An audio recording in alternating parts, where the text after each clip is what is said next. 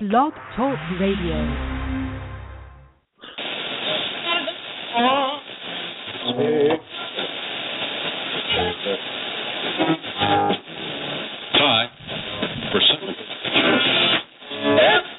Hi, I'm Ryan Tannehill, quarterback for the Miami Dolphins, and I represent the Phinsider with the PH.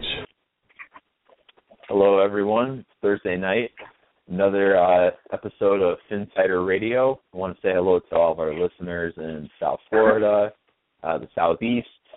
I'm in the Midwest. I know we do have some listeners out in California, which always fascinates me. But hello, everyone.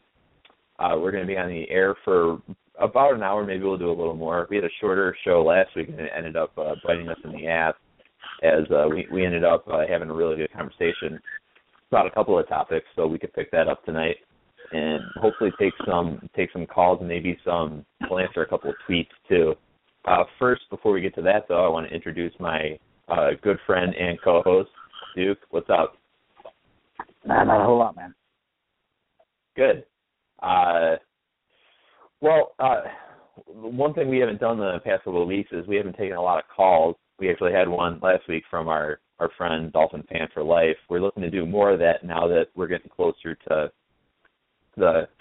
and closer to August and the preseason and whatnot. So if you guys want to go ahead and give us a call tonight, 347-326-9461. I'll be taking your calls. I'm working the board too, in addition to sort of leading the discussion we'll have. And then if you guys want to go ahead and follow me on Twitter, it's KMB, M as in Miami, 8488 at actually it's not even an email address, it's at. So I can take your tweets as well. I know a lot of you already follow me, so the Twitter handle is not as much of an issue for you. And then in a moment we'll be bringing on our friend Lewis, who will go ahead and participate in all of our fun discussions tonight. One thing I want to know, though. Go ahead. I was going to say, while I'm at it, my Twitter handle is at TheEarl007. That's right. I have less followers than everyone else, so. I don't have that many followers. You know who's got a shocking amount of followers is James. James has a lot of Twitter followers, and it's funny we mention him because until a little while ago, a little earlier today, I was worried for his well-being. Followed the whole DeAndre Jordan place yesterday. For those of you who don't know, James is Mr. Dallas Mavericks. He loves that team. So I needed proof of life on him, and he sent me a text a little while ago. We were talking about how ridiculous it is that Taco Bell has delivery service now. So he's okay. I'm glad. I was worried about him last night. That was rough. Like, I felt bad, and I'm not even a Mavs fan. So any of you, and it seems like a fair amount of Dolphins fans are Dallas Mavericks fans too. I've never really been able to understand that. But I've definitely encountered more than my fair share on Twitter and through the Phinsider website. There's a lot of people who, when they watch basketball, they don't watch the Miami Heat, they watch the Dallas Mavericks. So Heat Twitter is fun. Heat Twitter is incredibly entertaining for so many reasons. I know who you're thinking of in particular. That guy is funny, but he's also funny when he tees off on some of the local beat writers and whatnot. I stopped following him, though, a couple of months ago just because when the Cavs were going through the playoffs and whatnot, he was so over the top upset about like the Cavs bandwagon and whatnot that I couldn't follow him anymore. Yeah, and I understand his point of view though, because I don't really have any teams that I follow that I would consider that have kind of been through what the Heat have been through. Because you had a good team, and then LeBron James does that, the decision thing, which is a bad idea all the way around. I think it would have been different if he had just said, if he just announced he was going, just regular, whoever the basketball version of Adam Schefter is, broke the news that he's going to Miami. I don't think he would have been he received kind of quite the hate he did, but I think a lot of people that kind of turned them off, that whole incident. So a lot of people it's like, well, I'm rooting against him now because of that. Well, he went to the Heat, and so there's all these Heat fans that people are hating on their team now because of one player. And then, there's a lot of bandwagon people that go along with LeBron James. So, these guys are like, it's kind of like how we used to talk about how ESPN and several media sources were always kind of down on the Dolphins. And he's like, well, if this team, another basketball team, did the same thing to the Heat, now they would be praised. The Heat get blasted. And I think it's all because of LeBron. So, I mean, I envision it as if the Dolphins were to somehow sign, a big NFL, like, well, Ndamukong Suh, and then 2 years later he goes back to Detroit, and then they're suddenly for the 2 years he's here, they were all these, or however many years, there's all these Miami Dolphins fans, and now they're not Dolphins fans anymore. So I think, hardcore fans would kind of got a little chapped at that. So I understand his point of view. It's just funny to listen to. Oh, yeah. The Heat are by far my least favorite team in South Florida. But I mean, it surprises people when I tell them that the Dolphins aren't my favorite team in South Florida, because I grew up playing hockey. It's my favorite sport. So I'm definitely I love the Florida Panthers. And then my second favorite team, this really throws people, is the now Miami Marlins. And that's another reason I stopped following that guy. He teased off on the Marlins nonstop. And I don't blame him, just because the owner is such a jag. I mean, it's incredibly frustrating when you win 2 World Series and both times you just fire sale the team right off the bat, instead of saying, like, okay, let's see where we can go with this. A sport where you can continue to pay these guys. Your limitations are only within your own franchise. The league isn't placing any sort of salary cap over your head or saying, like, you can't spend this much money. Yeah. So that's frustrating. It'd be one thing if these guys were cash trapped and they robbed Peter to pay Paul, and now they've won this championship, but now they're going to have to go ahead and sell off pieces. That's not the case in baseball. You can keep those guys for as long as you want them. And the fact that, in my opinion, I really believe the Marlins over the past 20 years have had a top 3 team in terms of scouting, farm, and development. Because how else, do you bring these guys up who turn into incredible superstars, do great things for the team, and then go, and they're on the first flight out of there after that team does anything. They've only been to the playoffs twice. The Marlins are the Yankees and Red Sox minor league team. Yeah, in a lot of ways. So and it's a reverse, because a lot of people want to listen to Stephen Ross first bought the team. It's like this, and well, he's doing all this stuff like the orange carpet and all that stuff like that. But if you flip those roles around, let's say baseball had a salary cap and the NFL did not, then the Dolphins would have the equivalent of the AFC Pro Bowl team on their roster right now, because the roster would just make it rain on everybody. No doubt. A lot of people beat up on Stephen Ross. Well, I was just going to say that, he's easy to make fun of sometimes, but you can't even come close to suggesting that he doesn't want to win and that he doesn't care. And there's a lot of missteps along the way. The orange carpet, Club Live or Club Live or whatever that stupid thing was called, and the mass minority ownership early on with Fergie and the Estefans were in there, and Mark Anthony and J-Lo. That's incredibly obnoxious, and I didn't blame other teams when they were making fun of us for that. But I get what he's trying to do, because South Florida is a very fickle sports market. We talk about that all the time. So I understand that you're trying to find a hook. You have a team that is good enough to make the playoffs. In prior years, I believe they're definitely good enough to make the playoffs now. But you have this team that's sort of a middling team. They're finishing 7-9, 8-8 every year, and you're looking for a hook, something to really. And the Wildcat only took those guys so far in terms of marketability. So what are you looking for at that point? And he was really going for that. He approached it like a businessman, which you certainly can't blame him for. But there are very distinct limitations when it comes to approaching a sport purely from a business standpoint, especially when you're trying to market the team. Yeah, and NFL fan bases are so NFL fan bases are pretty, you know,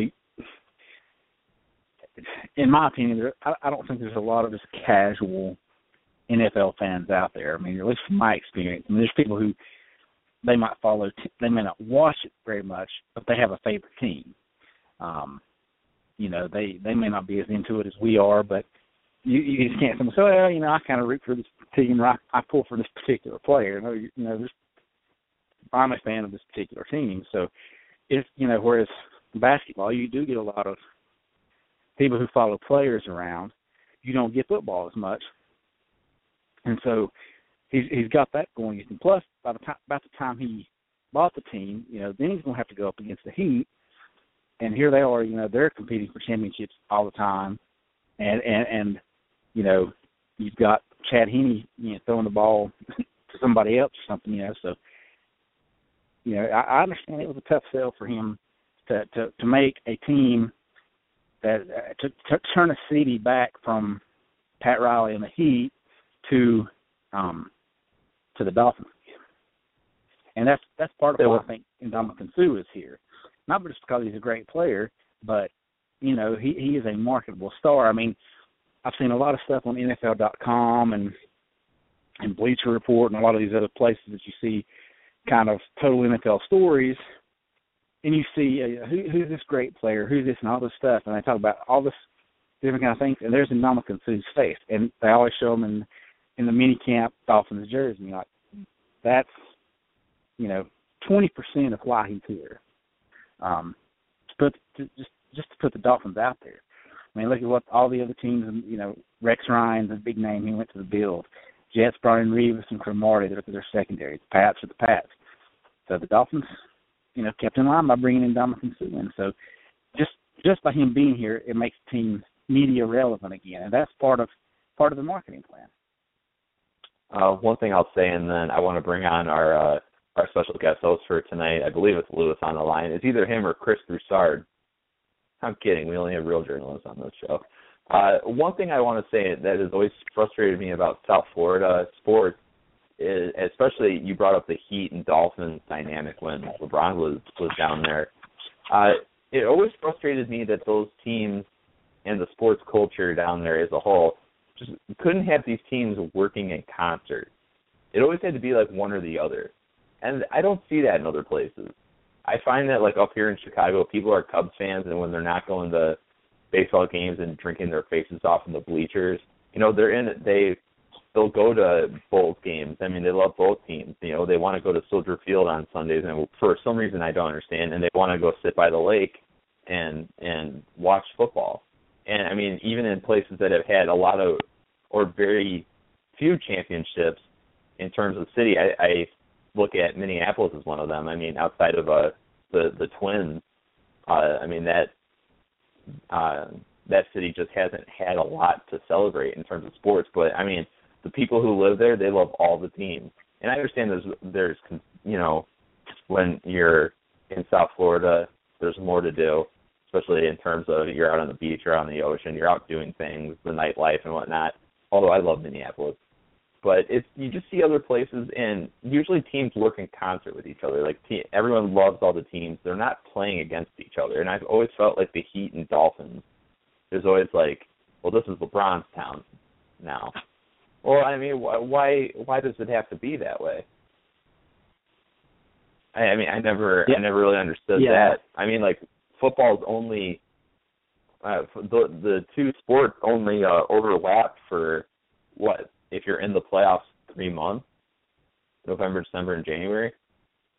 So, I mean, I just don't understand why it had to be one or the other. That always really frustrated me. I'm going to go ahead. He's been waiting to come on for a while, so I'm going to go ahead and bring on Lewis. Is that you? No, it's Chris Broussard. How was your Chick-fil-A today? Oh, yeah, I enjoyed it. Nice chicken club sandwich, peach milkshake to wash it down with. I've never had a milkshake from Chick-fil-A. I hear they're really good, though. You need to get one. Like, you can't leave Chick-fil-A, especially in the summertime, without getting one of those peach milkshakes. I've left Chick-fil-A in the summertime many times without getting one of those milkshakes. So maybe I'll do so tomorrow just on your account. You need to get the milkshake. Okay. It's blasphemy to not leave without one of those milkshakes, especially since they're only limited time for this time of year. One thing we talked about last week. Go ahead. No, it's fine. I was just going to rant some more about the milkshake, so we can move on. Oh, yeah. Well, then, I definitely don't want to listen to that. Just kidding. One thing Duke brought up last week, and I thought it was a great conversation piece that we had Dolphin fan for life on too, is the stability of the Dolphins left tackle position. The fact that Brandon Albert already looking banged up. A lot of people already, depending on who you follow on Twitter, they're flipping out about it. Because, I mean, there's a couple of positions on the offensive line where you think, like, we might have somebody who can fill that. Left tackle, not one of them. So I understand that people look at the contingency plan as if something happens, you throw Jawan James over there. In my opinion, that's almost criminal. And that I believe that guy's a pure right tackle, and he's going into his second year. I'd rather not throw him all over the offensive line when you could potentially have a guy over on the right side of your line in James for the next decade to play our cards right. I believe he will be that good. I think he's already making a lot of strides in that department. So this is, I mean, you're looking at it, this has become a considerable point of concern going into a season with high expectations. You know, Tannehill's got the contract extension. You've got all of these fancy new weapons in the passing game. You've got Ndamukong Suh on the other side of the ball, ready to raise absolute hell in the trenches, and everyone behind him ready to follow suit. Just because, I mean, so much focus is going to be placed on Suh, and if you have Jordan Phillips next to him, or you got Olivier Vernon coming off the edge. I mean, and Cameron Wake, of course. You got all these options in there. I mean, it's staggering when you think about it. The left tackle thing is troubling, though. So going into the season, how worried are you guys, and what is your preferred method to fix this? Do you wait until the draft? Because, I mean, there are some good left tackles coming out. Well, the draft's the only place that you can really truly fix it. I mean, I don't think there's anyone out there right now in free agency that you can just say, yeah, if Brandon Albert goes down or can't play, this guy's going to take up the slack. I think they would roll with Jason Fox. I think he would do all right. I think kind of what's going on, if you ask me, would be that they're waiting on kind of training camp and see how Albert's doing. And then I think if they think he's going to miss some time in the regular season, then they're going to throw some money at Evan Mathis. I think that's kind of what they're waiting on. And that just makes sense because you have a weaker left tackle, but you have a strong left guard. And if Albert's healthy and he's ready to come back, then I don't think they would go for Evan Mathis. I think they would take their chances with Jamil Douglas or Dallas Thomas, who, you know, a lot of people are down on Dallas Thomas. I think he would be okay at left guard. I'm not saying he's the answer by any means, but I think he'd be okay. He'd be adequate in between Albert and Pouncey. I don't think they want to go into the season with Jason Fox, Dallas Thomas on the left side. So, in my opinion, if Albert's not ready, then they're going to throw money at Mathis, and they're going to say, all right, we'll make the left tackle position. We'll let Jason Fox hold that down. We'll have Evan Mathis over there who's good enough to man the guard spot on his own, and then we can, you know, make do with the tackle spot. If Albert's good, then they're just going to say, we'll roll with Thomas and see what he's got, or Douglas or whoever. So, and then what you're going to have to do to fix it is I think you're going to have to invest a draft pick. I mean, if you look at the team, there's a number of positions that need help that you could use a first-round pick on, but, you know, there's young players at that position. I mean, for all we know, Jamar Taylor starts this year, becomes a good starting cornerback. Maybe Will Davis plays good beside him. Maybe that Bryce McCain or Bobby McCain. Maybe that Tony Lippett becomes, you know, something. You've got players. There's just nothing at the left tackle position you can say, well, if, you know, we've got a future plan for this position. So I think that's a major need going into the 2016 draft. And, you know, you look at some of those prospects, I don't know that they would trade up for one, But, I was, back in 2013, I was kind of against the idea of trading up, even though I liked DeAndre Jordan, the prospect. I didn't really like the trade up. But now looking back, it makes sense. You were going to do that to take Lane Johnson, and then, you wouldn't have Albert, of course, but you'd have Lane Johnson at the left tackle spot, and I think you'd be all right there. So, I know fans wouldn't like two offensive tackles in back-to-back drafts, but it would have made, or maybe they don't take Juwan James, who knows. But, I think it would. I just think that's, in my opinion, the primary focus of the next draft. Get that future left tackle, and worry about everything else later. I'm pretty much in agreement with you, except for the whole Lane Johnson part of it. Johnson has gotten into trouble just like Deion, so I'm not gonna be jumping up for joy for Lane Johnson at all. Well, I would just mean in terms of trade up. I did not want to trade up at all. I wanted to stay at 12 and take Desmond Trufant. That was who I wanted. You're a Trufant truther. Yeah, I was all about Trufant in the 2013 draft. So I was like, you stay at 12, you take that guy, you're set. And looking at that class, he so far has been the best cornerback of that class. Pro Football Focus rates him pretty high. There's a lot of people that are high on him, so that would have worked. I'm just saying for the trade up, for what you could have got out of it. I don't know. Looking back, Lane Johnson may have been a safer bet than DeAndre Jordan, although if he's in trouble or something. 6 in one hand, half a dozen in the other. But that was a fairly volatile for top 10 that year, though, when you look at it. Because I think people were so spoiled by what happened the previous spring when you had the Andrew Luck class. And, we're sitting at 8 and we're able to get a franchise quarterback. And, the next year, just not a really, far from an impressive array of quarterbacks in there. The defenders were popular. The fact that you were within an eyelash of 3 offensive tackles going consecutively at the top of the first round, I thought said a lot. And I love the offensive tackle position. But when that's the only thing going at the top of the first round, something's off. So, in hindsight, you look back at it now and it's not just the 2012 draft. Look at the 2011 class, at what you had, especially on the defensive side of the ball, coming out of that class, and you turn around with 2012, and you've got 3 quarterbacks taken high. Russell Wilson came in later. Didn't we go in the first Kuechly, you had some. You had all these.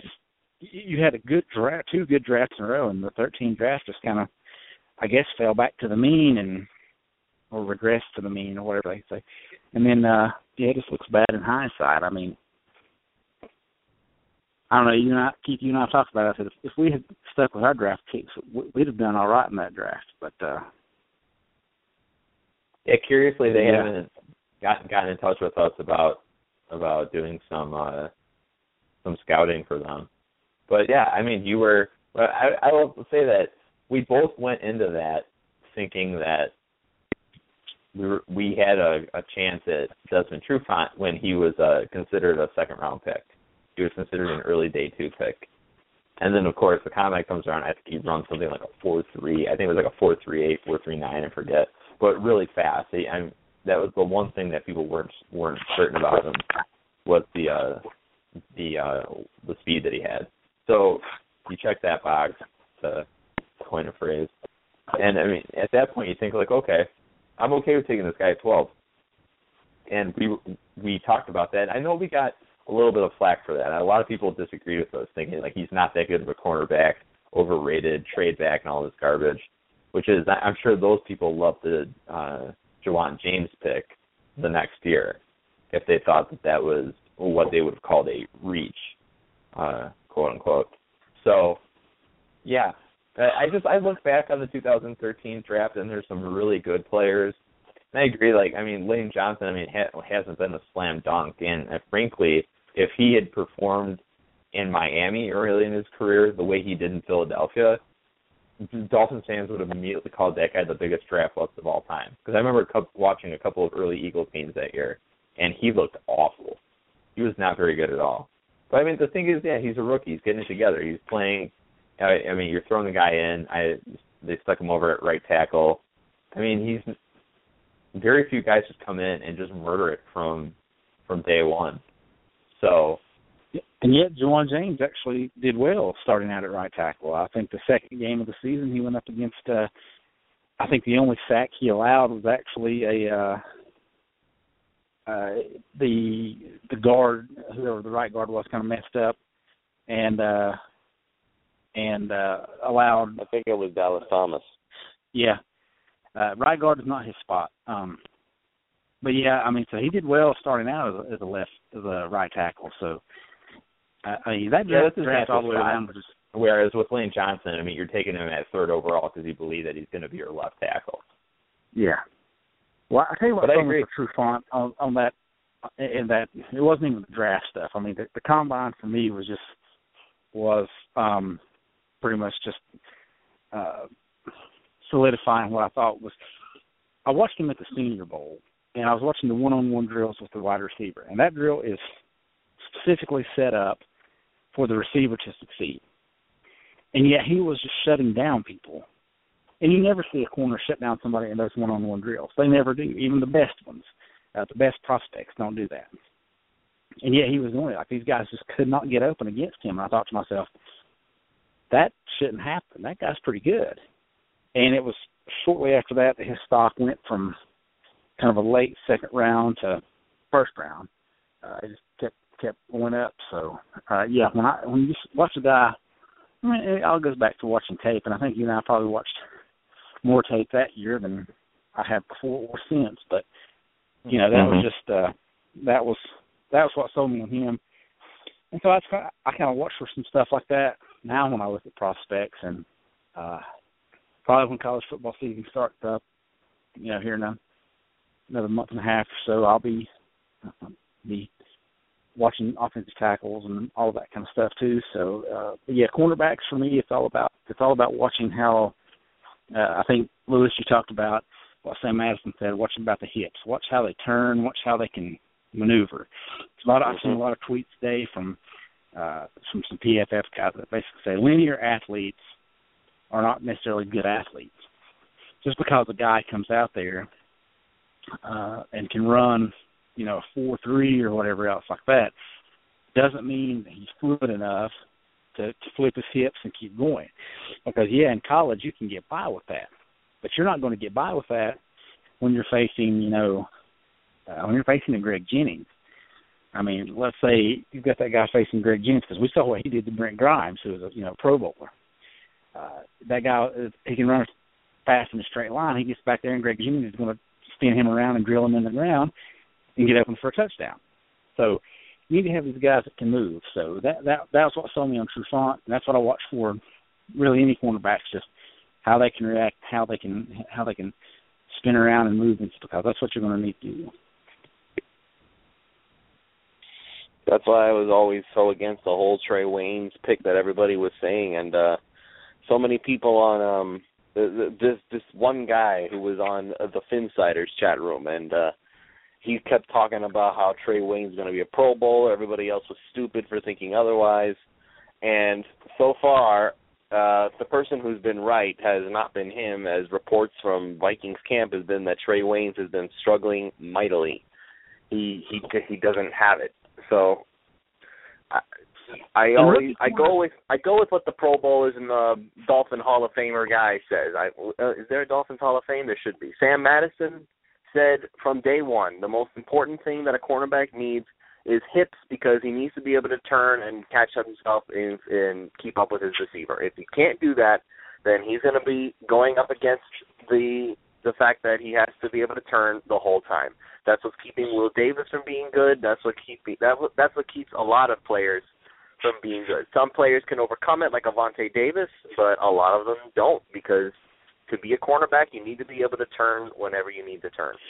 When you're watching I thought Avonte loosened up considerably once he got into the Dolphins system. I mean, I never thought his hips were great, but I would also hold off on. One thing about Avonte, though, sorry to interrupt. One thing about Avonte, he's built like a linebacker. I mean, I saw that dude up close in 2012 at that Panthers preseason game. I took a picture of him. I mean, he looks as big as Carlos Dansby walking out there.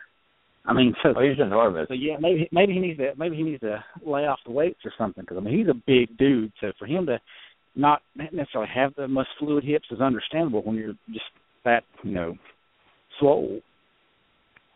Well, he's an anomaly in that he had the hip tightness when he came out of Illinois, but I mean a lot of people were into his speed. But one of his best traits, he is outstanding at turning and locating the football when he's in coverage. So it's really weird. It's almost like he's able to circumvent some of the problems he's had with his hips because of just how good he is at turning and finding the ball. And he's gotten better at making a play on the ball. I know that one of the criticisms for him early on, and it was completely valid, was the fact that, I mean, his ball skills just kind of sucked. So, I mean, he's gotten better at that. But it's weird because I remember a lot of, for him early on, you could tell that, I mean, he could find that football every time. I always come back to that game in Miami his rookie year in 2009, the Orange Out game, and when they had him on Braylon Edwards, and Braylon Edwards was taking it to him just because, I mean, whenever it got to a point where he would get Vontae Davis to flip his hips and chase him in coverage, he was able to take advantage of that. But you could tell that later in that game, Vontae was able to turn and he was finding the ball, and he was in a position to make a play on it. Braylon Edwards just played really well that night. So, I mean, he did improve there. So, I mean, I agree, though, that, I mean, hips are incredibly important, although I wouldn't use just training camp as confirmation that Trey Waynes isn't going to be any good. I don't think that he was ever going to be, or didn't think he was ever going to be as good as people had him trumped up to be, just because I think that there were a couple of, I don't know if you call it flaws, I would say weaknesses in his game that are awfully hard to overcome, in addition to the whole hip problem. The fact that he's that big and shies away from contact makes me nervous. Because, in my opinion, that's not really something you learn. You either have a mentality to get in there and get dirty, or you don't. Either that or you're a finesse corner. And a guy that I oftentimes come back to is Sean Smith. I remember looking at Sean Smith at Utah, and I was like, oh, man, I'll bet you this guy can lay the wood. You know, he's 6'3". I mean, he's long. I mean, he's just a big guy in coverage. And you just thought that this guy was just going to be an absolute thumper. And, I mean, it was just arm tackle city. And, I mean, he has improved in that regard as he's moved on from the Dolphins. I think he's a good corner. But you always wanted to see more from him in terms of physicality. So, I mean, I wouldn't close the book on Trey Waynes just yet. But I'm glad the Vikings took him and not Devontae Parker, let's put it that way. Yeah, and when you're watching the combine, the one drill for corners, I mean, forget the 40 times. I mean, as long as they run decent, you know, if they run a 4.8 or something, there's problems. But as long as they run in the 4.3 to 4.5 range, you're okay. Watch the drill where they do the back pedal, then have to flip and turn and run. That right there will tell you everything you need to know about how he's going to be in coverage. Or how athletic he's going to be in coverage, because the guys that struggle with that are the ones that they always look like they're kind of stumbling out. And for most of us, that would look like us if we're out there doing that drill. Let's just be honest about it. But those guys, I remember Harrison Smith was the guy that Mike Mayock kept raving about. It's like, watch his hips, watch how fluid he turns.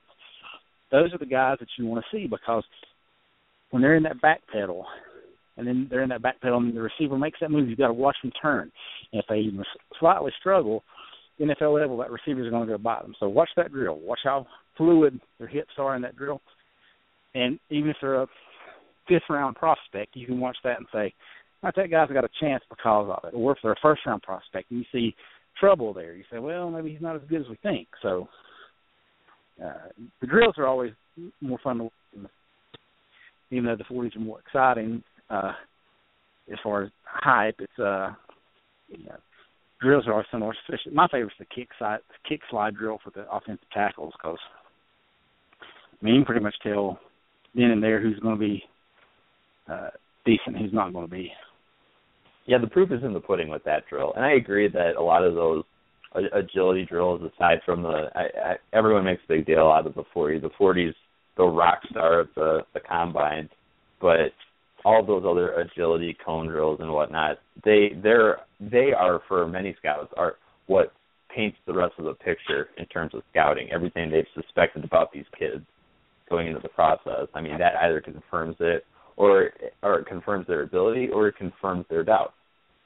So one thing that you guys touched upon, and I want to go ahead and confirm that you think that we need to use our first-round pick next year on an offensive tackle. Are we all in agreement there?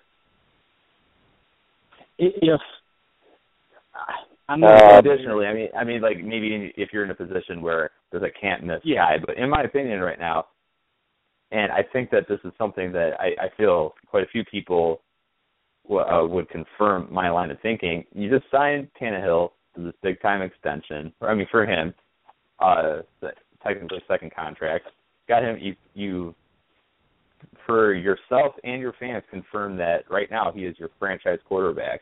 You brought in all these weapons for him, all these guys, and you didn't just mortgage the team by bringing in some high-priced vets. You have young kids, draft picks, young receivers ready to grow with this quarterback you have in there. You have the defense that, it's flawed in certain areas. Certain areas in the secondary are still suspect, but the trenches are hard to get over if you're a Dolphins fan. They're looking good.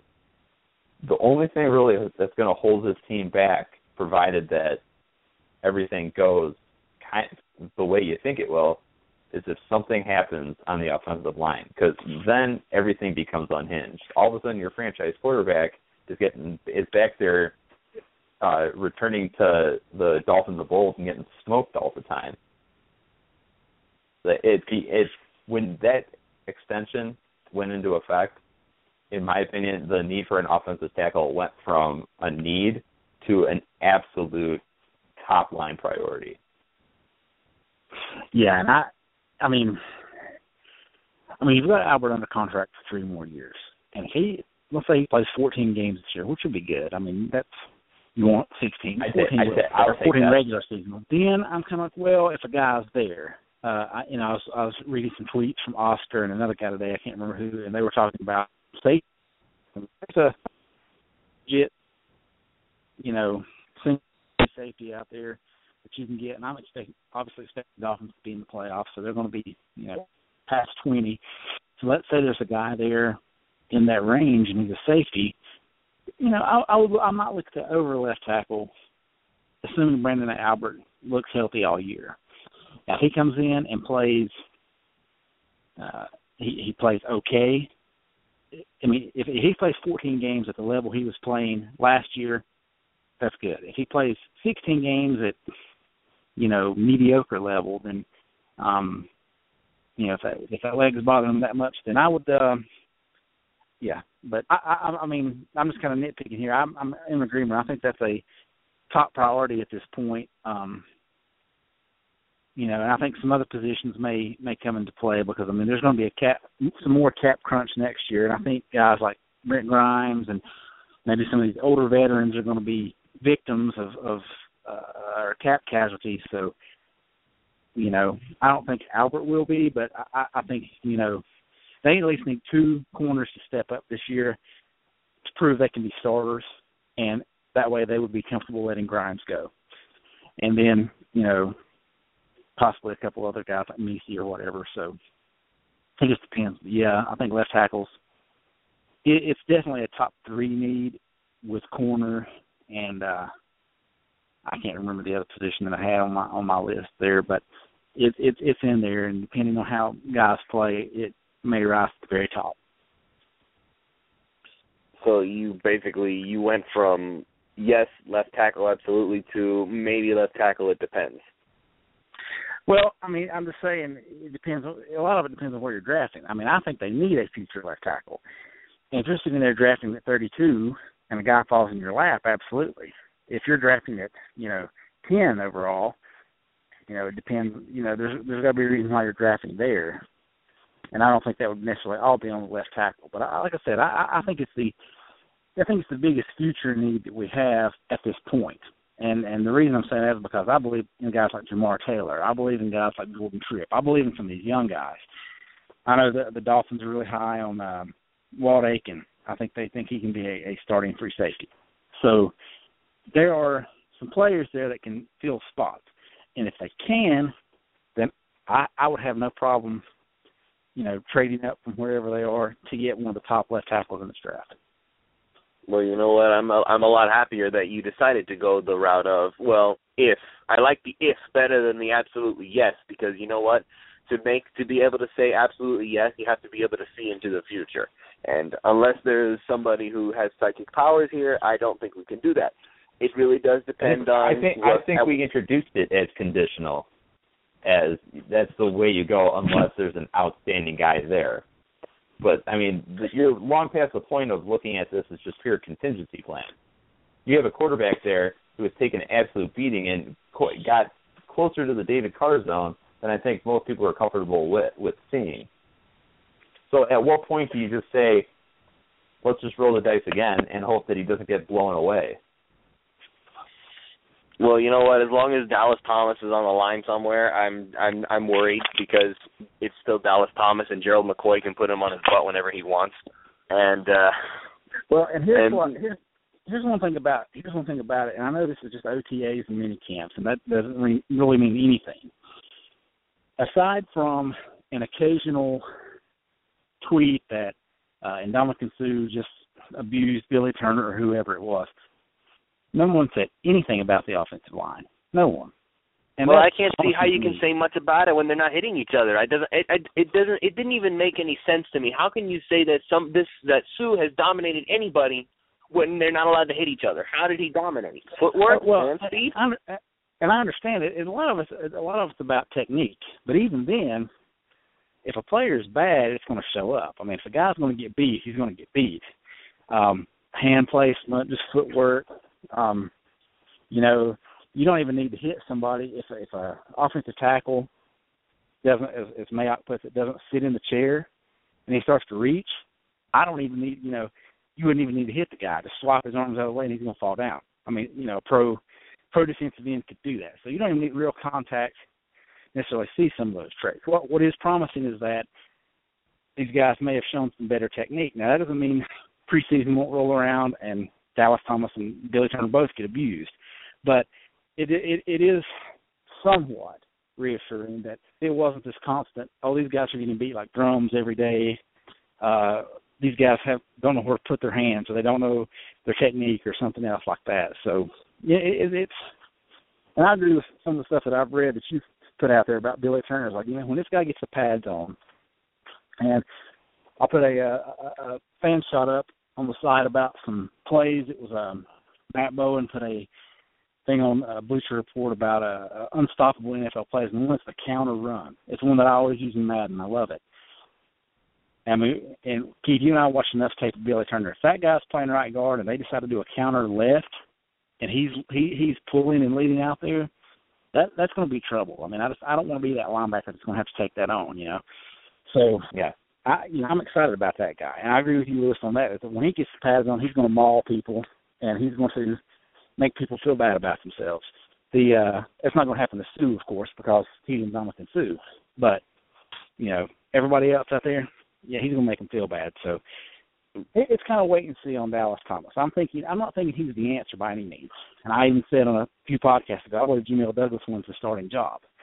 But maybe, just maybe, there's hope that putting him at left guard where he played in college, that's his bread and butter, and maybe he'll feel at home there and play well enough to where people aren't saying, I can't believe Dallas Thomas is still on the field at this point. Well, if Billy Turner's lighting up in Ndamukong Suh, then, either shame on Ndamukong Suh or shame on the Dolphins coaching staff for not having Billy Turner more part of the offensive line last year. Because I highly doubt that he goes in the span of 5 months, or 6 months really, from not being a staple of the offensive line to someone who's taking out one of the best defensive tackles in the game. That just doesn't happen. And that's the plan I wish the Dolphins would use is I personally think that you could put Billy Turner at left tackle and he'd be fine there. The Dolphins won't do it, but I think I don't know about that. He's got to work on technique, and he's moved to guard now, so they're not going to do it. You don't put somebody at right guard and then say, we're going to move to the left tackle now. But I've seen some tape on the guy. I've watched how he played in the preseason. I think the guy's got the movement skills that he could play left tackle. I mean, he's ridiculously athletic, and I think he got by in college playing at the lower division on that athleticism. I don't know that he could win at the pro level with that, but he's a very smart guy. So you know, if you get him in the film room, teach him the technique, I think he can handle left tackle. It's far more possible in the zone blocking scheme. I mean, it's something that I wouldn't necessarily want. I certainly wouldn't want to see right now. Maybe it's something that these guys consider at some point, and I mean, God forbid if it's the wrong kind of situation. But in terms of the athleticism we saw on his tape and the high level of intelligence that he displayed, in the zone blocking scheme, given the right situation, I would at least consider it. But, I mean, the thing is like, I like Brandon Albert. I really want Brandon Albert to stay healthy because I think that he is, the numbers prove this team was so much better when he was there at left tackle, when he was healthy. So you want to see him in there. You want to see him contributing. You want to see him healthy. And if he goes down, then it just turns into this whole left tackle by committee. And I think that just hurts you across the board in terms of offensive line and your team, especially your quarterback, who's expected to really make a huge steps, a huge amount of strides this season. So, I mean, it just really mucks things up. And yes, I used an M on that one, not an F-bomb. I mean, Brandon, if you're out there listening to the show, we love you, man. It's not that we're ready to put you to pasture or anything. It's we're worried about what's behind you. Yeah, if you go down, then I mean we're effed. You know, and I don't want that. Because I mean he obviously wants to be a big part of the team. He really took it on as a pride situation, blocking for Ryan Tannehill last year, and that won me over immediately. Not that he needed to say that for me to like him. But, I mean, and even when he's not on the field, guys, even when he's not on the field, he's still a big part of the team because he's taken it upon himself, unlike a lot of other guys, to actually teach the younger guys how to play. He took Jawan James under his wing and showed him, look, here's how you do things in the zone blocking scheme. Here's how you do things at the NFL level. That's why a while ago I had actually written the thing about wanting to keep Cortland Finnegan, even if it's at a discount. It's got nothing to do with his ability on the field. I wanted to keep his brain. I wanted to keep his mind, his veteran savvy. He knows how to pass along knowledge. Not every veteran can do that. A lot of veterans can still play really well, but they're not as good at passing along their knowledge and helping other players get better. Albert is one of those rare individuals who can pass along what he knows and make other players better thanks to his tutelage. So even when he wasn't playing, he was still a big part of the team because he can show Jawan James, look, kid, here's how you do it. And that's a big reason why Jawan James wasn't as bad as left tackle as he could have been. He was bad, no doubt, but he could have been a lot worse. Well, I mean, that's important going forward, but the Dolphins aren't paying him to be Obi-Wan Kenobi right now. I mean, understand that. They're in there because, I mean, they're looking for a franchise guy over on the left side of the line, which when he's healthy, he is. He's outstanding. I totally get that. Yeah. But I'm not arguing that. I agree with your point, too, that you like to see this sort of educator and stewardship that he took on. I mean, that's important. So, I mean, to that point, I absolutely agree, and I loved seeing that last year. Because it takes a special brand of athlete that at a point when you're wounded to get out there and still want to go ahead and help the guy who's playing behind you. And that was what made me admire Finnegan so much because he literally came out and said, I hope Jamar Taylor takes the job from me. He wanted this kid to come out and beat him for the job. And that is the ultimate team move. And that's the philosophy that the Dolphins have been trying to instill this whole off season. Last year the motto was stronger together. There was no stronger together, guys. There wasn't. This was may the best man win and I'm going to take you down and all that crap. This year it feels the atmosphere around the team feels like stronger together. There was no stronger together? I feel like you just told me Santa Claus doesn't exist. Yeah, Mike No, Wallace was all about the team. Absolutely. So, and by the way, I'm still sorry that the Dolphins didn't bring Cortland Finnegan back. I know that really bothered you. So. Yeah, I'm over it. I'm over it. And Jamar Taylor got his lessons. Now it's time for him to step up. Yeah, and that's one thing about corners that that a lot of people, they always expect high draft picks or early draft picks to come in and contribute immediately. And if they don't come in and are successful immediately, that kind of it worries them, it troubles them. And I don't think a lot of people realize is cornerback takes a few years usually to get a grasp on. And if you think about it, last year was Jamar Taylor's, at least on the field, that was his rookie year. He only had I think he had less than 100 snaps in his actual rookie year. The guy didn't even get on the field. So last year was a rookie year for him. He was learning as if that was his first year on the field. And to put this in perspective, 2 cornerbacks had a similar grade rookie years, Sean Smith and Darrelle Revis. They graded by PFF similarly their rookie years. Now, obviously, Revis took his to another level, but Sean Smith hasn't taken his to yet. But still, as far as coverage grades goes, they rated them about the same as rookies. So even the best of the best take some time to get there. So that's why I'm not too concerned with Jamar Taylor. I think he's learning. He learned last year. It was kind of a trial by fire. He had his rookie year where he got the mental reps. Now he's on the field, and it's going to start to show now. Hopefully the same thing happens with Will Davis, but I've not heard as much from him, and he's been limited because of his recovery. So from everything I've read, I don't think Jamar Taylor's losing that spot. No, Taylor's got it handled. If he stays healthy, that's his spot. I'm not even worried about that. No question. Again, and you know what else? You know what else bugs me about this whole Albert mess? I'm going to bring this up because you guys brought up how he looks beat up and all that stuff, and reports this. They bring up all the time, how much Brandon Albert is walking with a limp. That annoys me to no end. Albert has come out and said it. He always walks with a limp. Now, how bad is that limp? They never talk about that. They always say, oh, he's limping badly. Okay, define what badly is. If he always walks with a limp, does he have to be on crutches for it to be badly? I don't understand. What is badly? He was running on a treadmill in Louis Delmas' Instagram video, so how bad can his limp really be? One of the first thing I would say there would be check the sources. Look who it was that was saying. Well, everybody was saying it. It wasn't just Omar. It was these guys are all looking at it. I know it wasn't Omar, but it was a lot of kind of your negative guys. I don't recall seeing some of these other guys saying, well, he looks bad.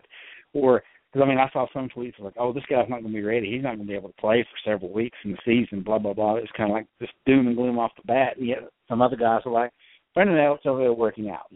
There were some guys that just reported that he was over there working out. Others were injecting their opinion onto it. And it's usually the same kind of ones. And it's not just him. I think it was some of the other Sentinel guys and the ESPN guy. And just they were all kind of like, oh, this is bad. He's over there. And he's kind of got a little bit of a limp. Season's over. Pack it up. And, I'm like, just give it a rest. There's 2 or 3 good Twitter guys out there with reporters to follow. The rest are you pick and choose what you want to hear from them, because some of it's just all just a mess with them. So I'm not too concerned with that, because I think it was blown out of proportion by a few guys.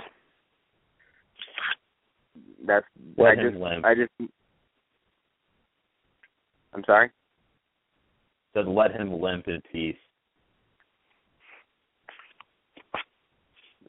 When I get to camp, I'm gonna be taking a good close look at what exactly is this limp that Brandon Albert is having. Because if it doesn't look that bad, I'm just gonna pretty much say, guys, he looks okay if you ask me. I think he'll be ready.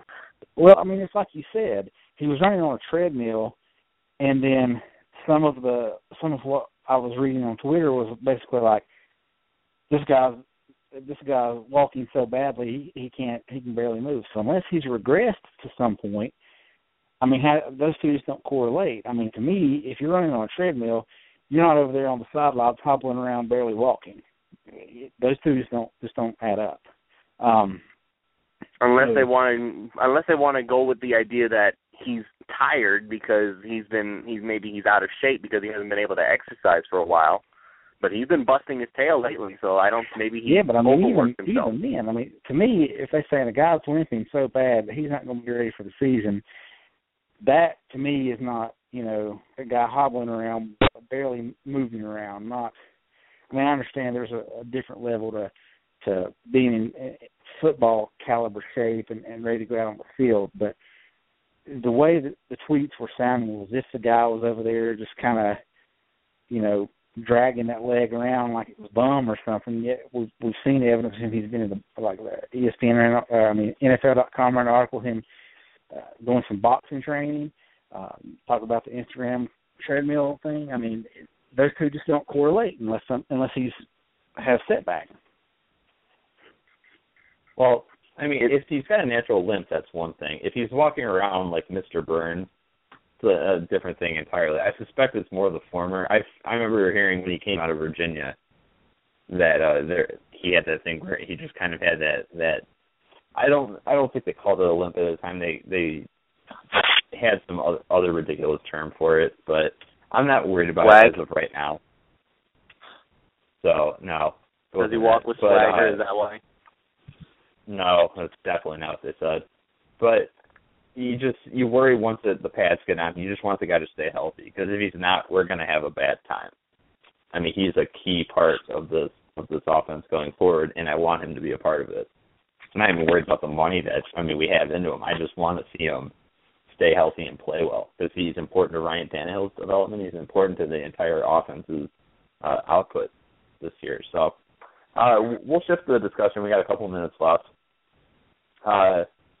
I'm not making a light of this situation at all, but this whole thing with fireworks over the weekend, over the 4th of July, I have never seen anything like. I remember 10 years ago when the whole epidemic with athletes getting hurt on high-speed motorbikes was going on. Like, I always come back to, like, when Jay Williams was playing for the Bulls and he got hurt, and that was a big one. And then Kellen Winslow, the second, got hurt. And it was this thing with all these young, outstanding athletes were getting hurt on motorbikes, at these crotch rockets, if you will. And people started to think, like, there should be some sort of language in these contracts to keep these guys off these things. It's obviously a little bit different when it comes to fireworks, but I've never seen, that I can recall, a situation this weird, where over the span of a weekend, you had multiple accidents. You had guys, including one very prominent name. He ended up having a finger amputated as a result. I understand that if you're playing on the defensive line, your fingers are all messed up anyway. I always think that, like, when Michael Strahan used to show, like, how flexible his finger joints were just because of how many times they had been dislocated and mangled and whatnot. And it was really disgusting to watch. So I understand that if you're going to play a position, maybe losing your right index finger at defensive end isn't the end of the world. But it's the fact that why is my stud pass rusher getting injured due to fireworks? How do you even injure yourself during fireworks unless you're doing something really stupid? Exactly. And C.J. Wilson's another one down in Tampa. I think he ended up losing 2 fingers. And he's a corner, so he's done. Yeah. You need your fingers as a corner. It's just, it's sad. Like, I'm not even making jokes about it. I put something out yesterday, and a lot of people got really mad at me that, you just think, like, this is the kind of thing you'd see in literature, like, don't play with fireworks in the contract. So, but I just thought it was incredibly bizarre. And I really felt bad for Jason Pierre-Paul last night when the news came out that he ended up having that finger amputated. Because, we're just bystanders. All we do is sit around and commentate and analyze the game. We're not actually out there playing, making a living putting food on the table as a result of this game. So you don't want to ever see anyone's livelihood or taken away from them. So that part of it is sad. But I can't believe that these guys make so much money. Have someone else light the fireworks off for you. They hire people to do everything else. It baffles the mind sometimes, Keith. It really does.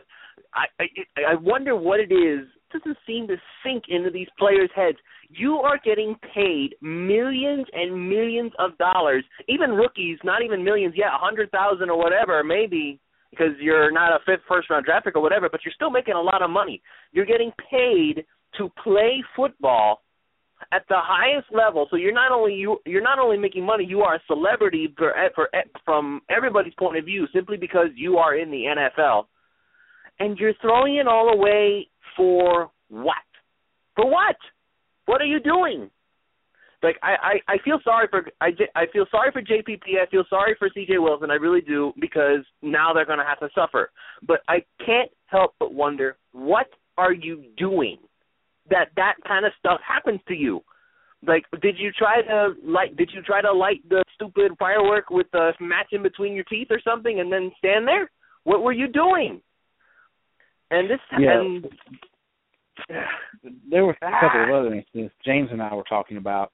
I read a headline, actually I didn't read the whole article, that said a woman wanted stronger legislation after her son died from setting a firework off on his head.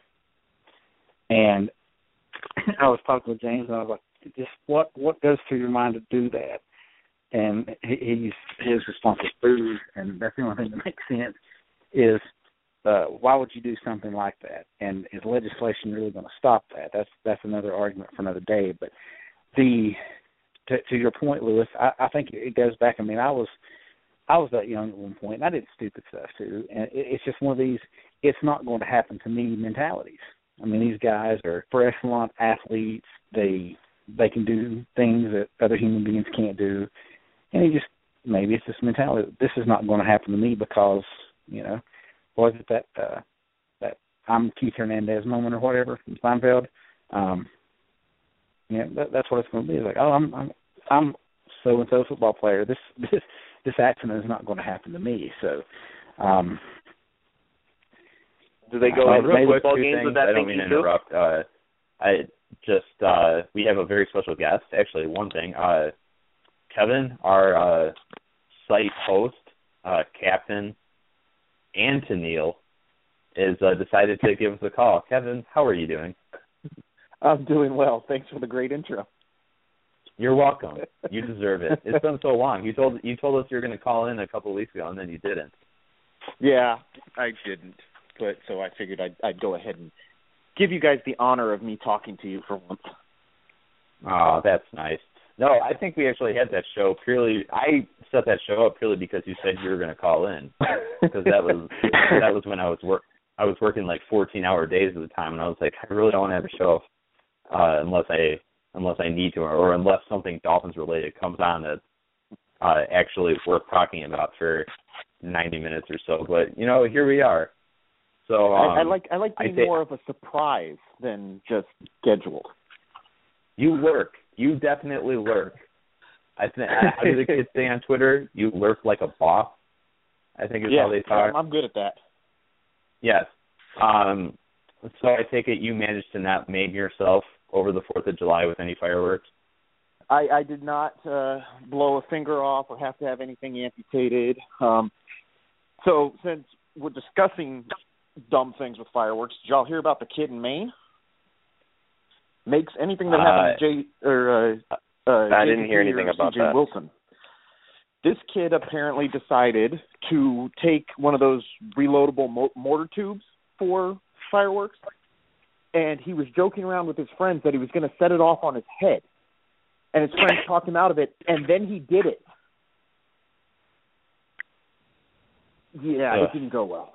So how many body parts did he lose? I don't know, but the friend said that as soon as it exploded, they ran to do first aid, and they realized it wasn't worth it, that there was nothing they could do. So wow. I'm not assuming that JPP or Wilson did anything dumb with it, but at least theirs wasn't that bad. Well, here's my question, and I haven't seen anyone who's been able to confirm this for me. What kind of were they using, fireworks, or were they playing with dynamite? I don't know that. All I've heard is firework accident. All I know is that the firework, I use firework loosely, of choice in my subdivision is the M80. Yeah. And I was walking, actually, after my show last week, I took my dog for a walk, and some jackass was out on his front porch, and literally, probably about 20 seconds after I walked by his house, he threw an M80 out there that blew up. And I mean, obviously, so my dog is an absolute wreck at that point. And you know who did it because it leaves that vapor up in the air. Yep. You can see it. You know where it came from. And I was just like, what are you doing? So that was the one thing I thought. It was like, were these guys messing around with M80s, or did they suffer severe burns from something? I don't know, but from what I have heard, and granted, this is all speculation. I know that Schefter put out the actual medical report or medical records, but the chart. From what I've heard, and again speculation-ish, was that it was whatever happened to JPP's finger, it would have been okay, but it may have resulted in him not being able to play at least for a while. So it may have been a take the finger because I'm a defensive end and don't really need it thing. Oh, so it's like there's a Ronnie Lott moment. That is what I have heard. Now, I don't know how true that is. It may have been take my finger. I don't need it. It may have been I want my finger. It may have been a worse accident and it had to come off, but that is what I have heard. The thumb is supposedly fractured and it's going to take a while, and it may cause him to miss into training camp, the preseason, but that, from what I've heard, is it may have been, hey, just take the finger because I'll get back on the field faster. That's gross. Okay, if that's what really happened, then he's dumber than I thought. I have a question for someone who wouldn't have more information on this. How much power does one of those a particular firework have? And the reason I ask is because I remember, I think it was an episode of Mythbusters where they showed if you had a revolver and you stuck your hand over the exhaust part from where when you fire the exhaust from where not the actual barrel but the exhaust part, that it can blow your fingers off. And so I was wondering, if the explosive power of a bullet can do that or come out that way, how much are these fireworks in comparison to that? An M80 is a quarter stick of dynamite. I think that's the right ratio. Yeah. I think an M80 plus is half a stick, an M80 is a quarter stick. So I mean, it's going to have a good explosive rate. If that's what it is. Again, that's all speculation and just guessing. Everything else is smaller than that, usually. I mean, if you're getting the big mortar tubes, you're going to get some big stuff, especially since most of those usually hold multiple fireworks, so they're going to shoot off a bunch at a time. So it's hard to say, but yeah, the best ratio is an M80 is a quarter stick of dynamite.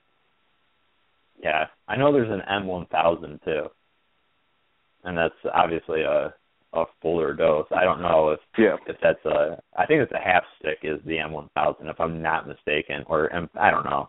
You can tell I don't do this often, but I remember when I was a kid and we had a lake house, and our neighbors used to light off a lot of quarter sticks of dynamite, and they'd throw it in the water and whatnot, which I'm not going to lie, is a pretty amazing scene. But it's incredibly dangerous too. And even at the time, I was like, "What are you doing?" Like, I mean, is it really worth losing? Because I mean, you're in danger of losing your entire hand. Best case scenario with that stuff. You think about the damage. I mean, it could kill you. So, I mean, I don't know. People just go overboard with their fireworks. Yeah, I find it strange that I mean, we've gone through all these July 4th celebrations without any athletes getting hurt, and then one year we have two guys lose at the same time, lose fingers. So we should take prop bets on what next year's off season weird be. Yeah, weird issue of the year. Like unicycle accidents or something, I don't know. Yeah. Well, Tom Brady drowned falling off of a cliff. No. Oh my. Okay. We're gonna have multiple people slip and fall in the bathtub and dislocate their shoulder. Have you been watching Big Bang Theory? Yeah, I was thinking of Big Bang when I said that. Ducks. It's all for 89-cent ducks. I took offense to that Big Bang Theory episode because I had dislocated my shoulder a couple of months prior to that. Oh. And when Penny had that whole issue, I was like, look, I know what it's like when you dislocate your shoulder. You do not have a dislocated shoulder. And he's like, now Biff, don't con me. I didn't like that too much. When I heard the whole fireworks thing, I thought of, do you remember that, what's that Jeff Bridges movie, Arlington Road? Isn't that the movie that opens with that kid who blew his hand off with the firework? And they take him to the emergency room. That's what immediately when I was reading that stuff, I was like, oh, it's like the movie come to life. So, and again, we're not making jokes about it. Multiple NFL players will be caught running with scissors. I mean, yeah. I mean, it's a weird situation. I mean, you hear it every year that people do stupid things with fireworks and injure themselves. But, yeah, for two NFL players to have essentially the same thing happen to them. Granted, one lost two fingers, one lost one, and it may have been different situations, but essentially the same thing happened. They injure their hands with fireworks. It's a really weird situation. You know what else is weird? I went to a fireworks display with my family to, celebrate and blah, blah, blah, blah. And the fireworks that they were shooting off, these guys didn't really seem to know what they were doing. Fireworks were not being timed correctly.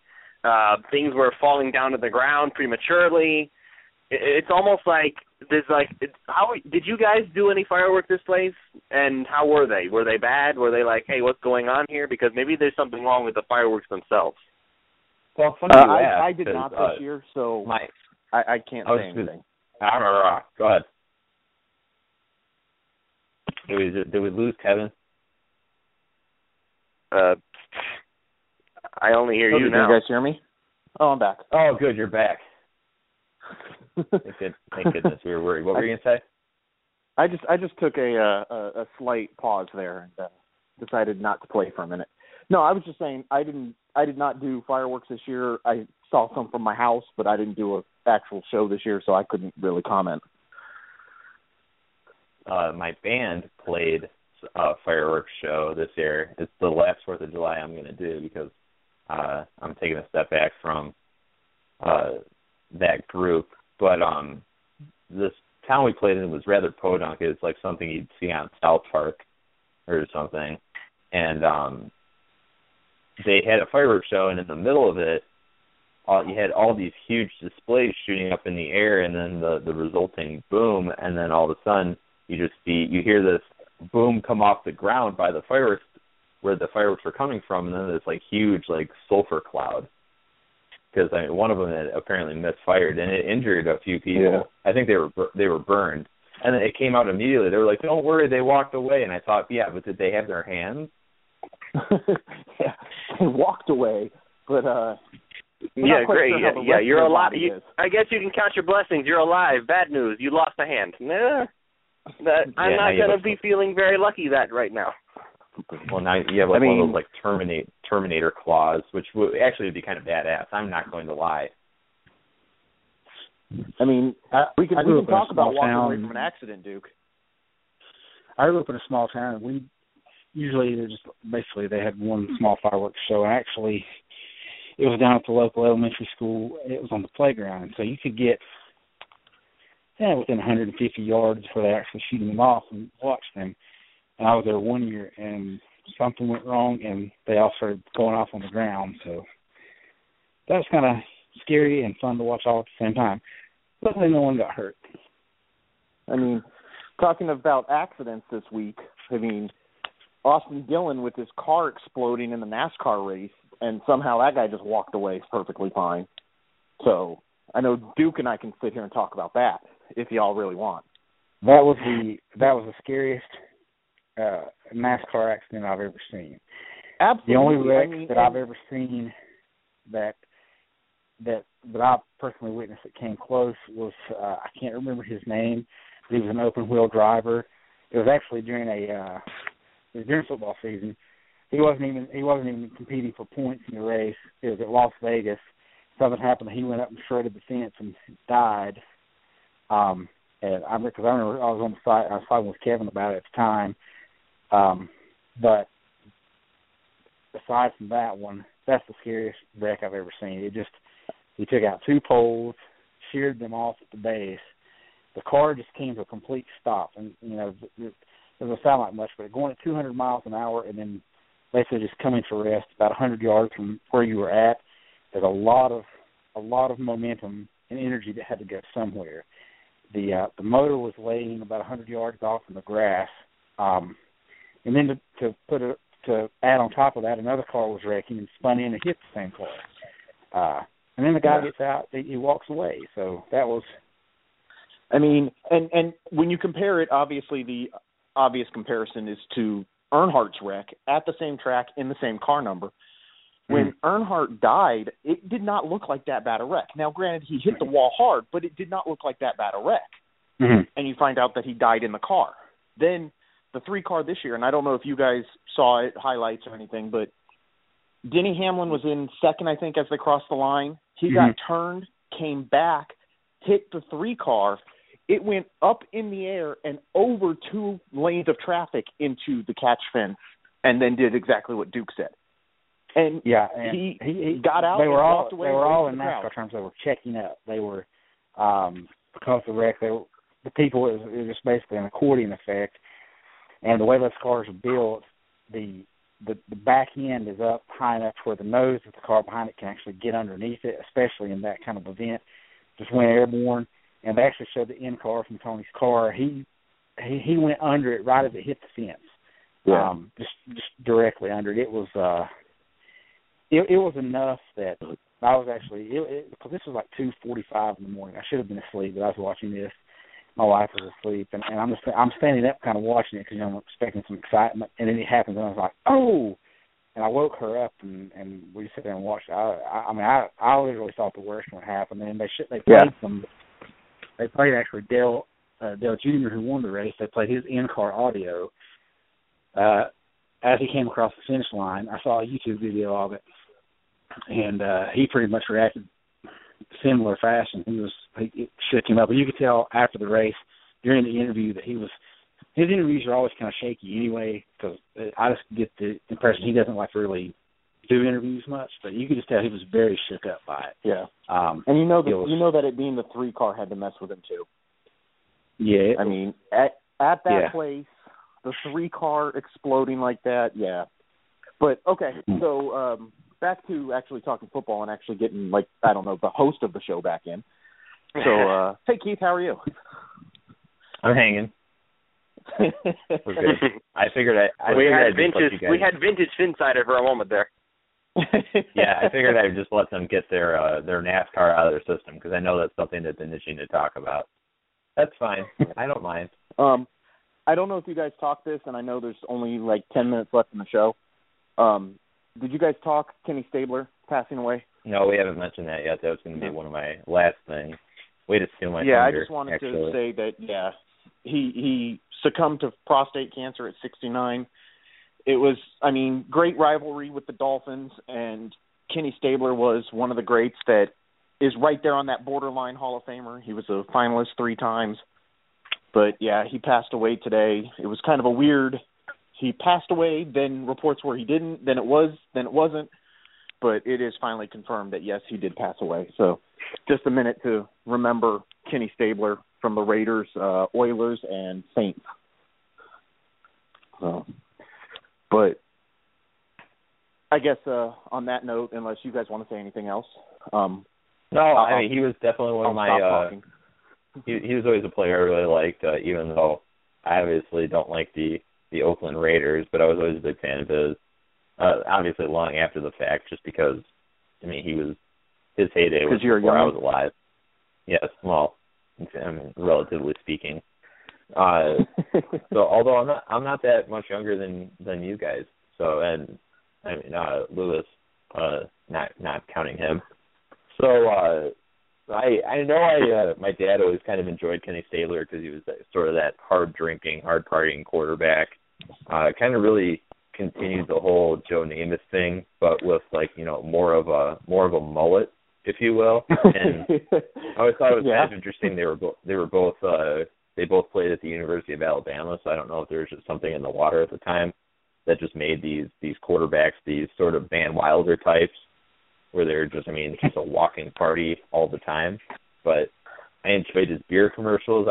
He should be in the Hall of Fame, and I feel like the people who keep him out don't have a right to do that. I remember one time they were talking to Paul Zimmerman, Dr. Z. A lot of people know him as from he was with Sports Illustrated, and he was talking about how as long as he lived, he would do anything and everything in his power to keep Kenny Stabler out of the Hall of Fame. And I always thought that was wrong, because he's making it about him. What have you done on the football field to earn that? That's complete garbage.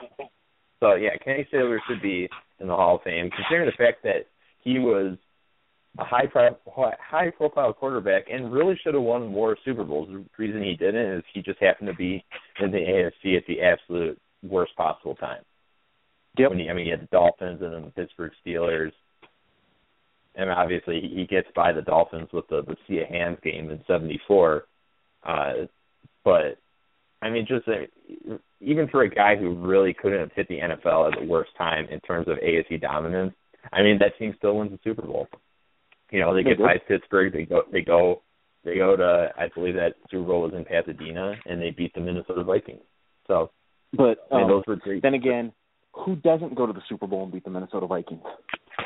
Oh, easy. Oh. I actually I would feel in the 70s. They don't even go anymore.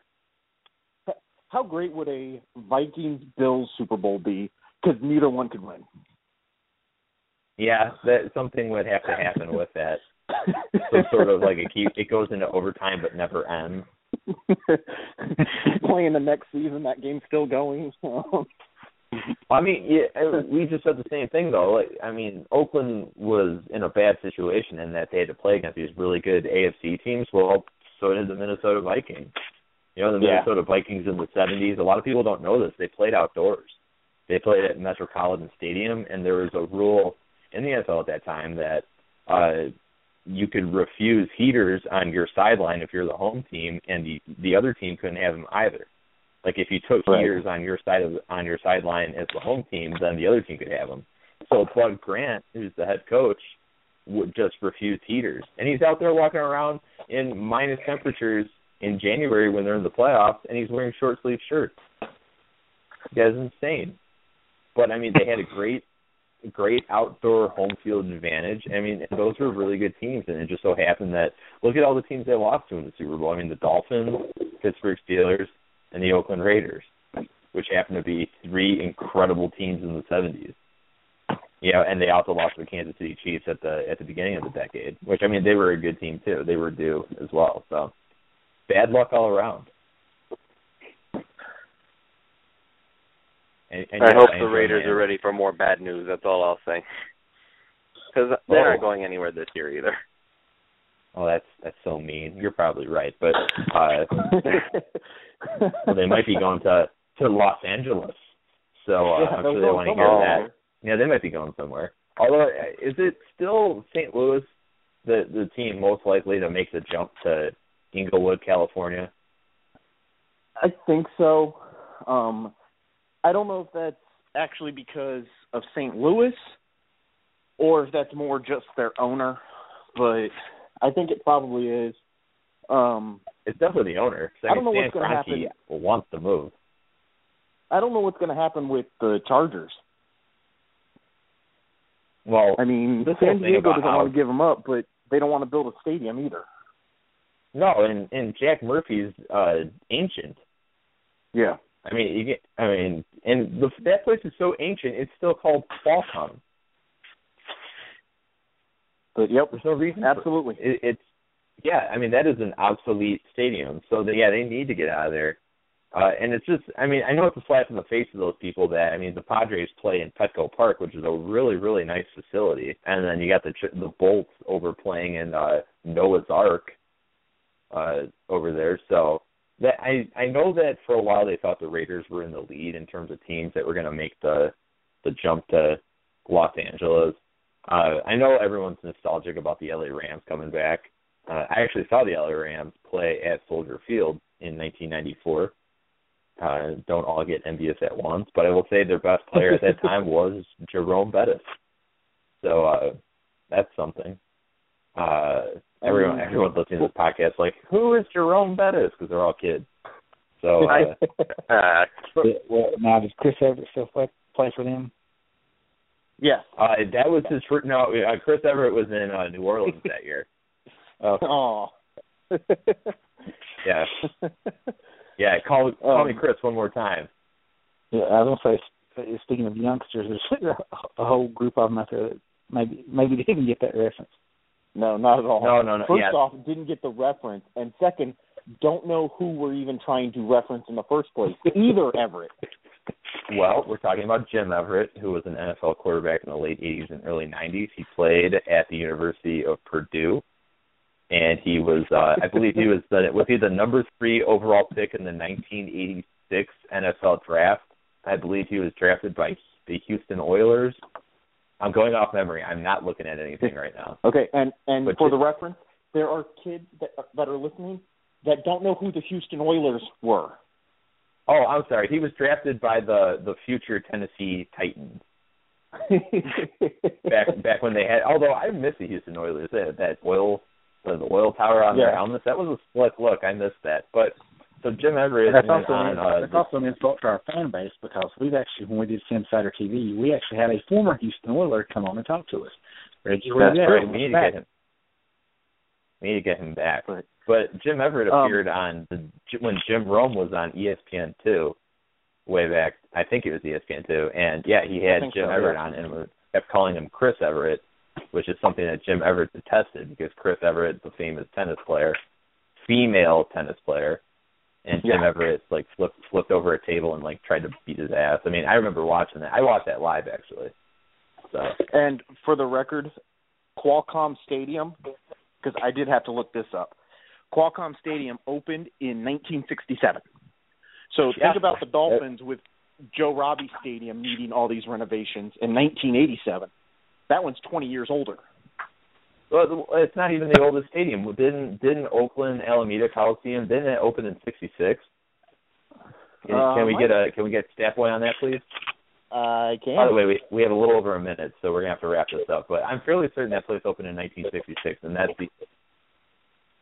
the oldest facility in the NFL. Well, no. Oakland Coliseum opened in 66. You have two older stadiums that have both been completely redone. Yeah, I mean ones that haven't seen anything past their. I'm sorry, when they added those gaudy bleachers way up there, which always looks ridiculous, by the way. Soldier Field is obviously the oldest, followed by Lambeau. Yeah, those are heavily renoed though. Those don't count. Soldier Field looks like a spaceship now. Okay, so we're in our last 30 seconds. Thank you very much for Kevin coming on. We keep running out of time, and I said a lot of time this time around. Thank you to Lewis, our special guest. Always love having him on the show. As always, my faithful co-host Duke. I feel like I'm winding down on Oscars. So thank you, everyone, and we'll do this again next week. Good night, everyone. Good night, everyone.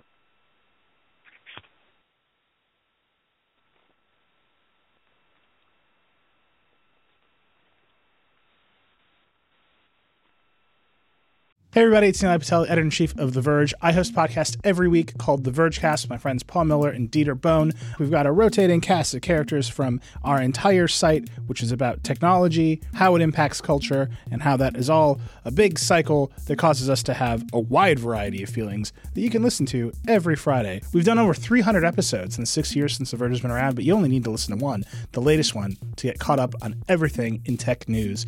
Vergecast is on Apple Podcasts, Spotify, everywhere else you listen to podcasts. Check it out.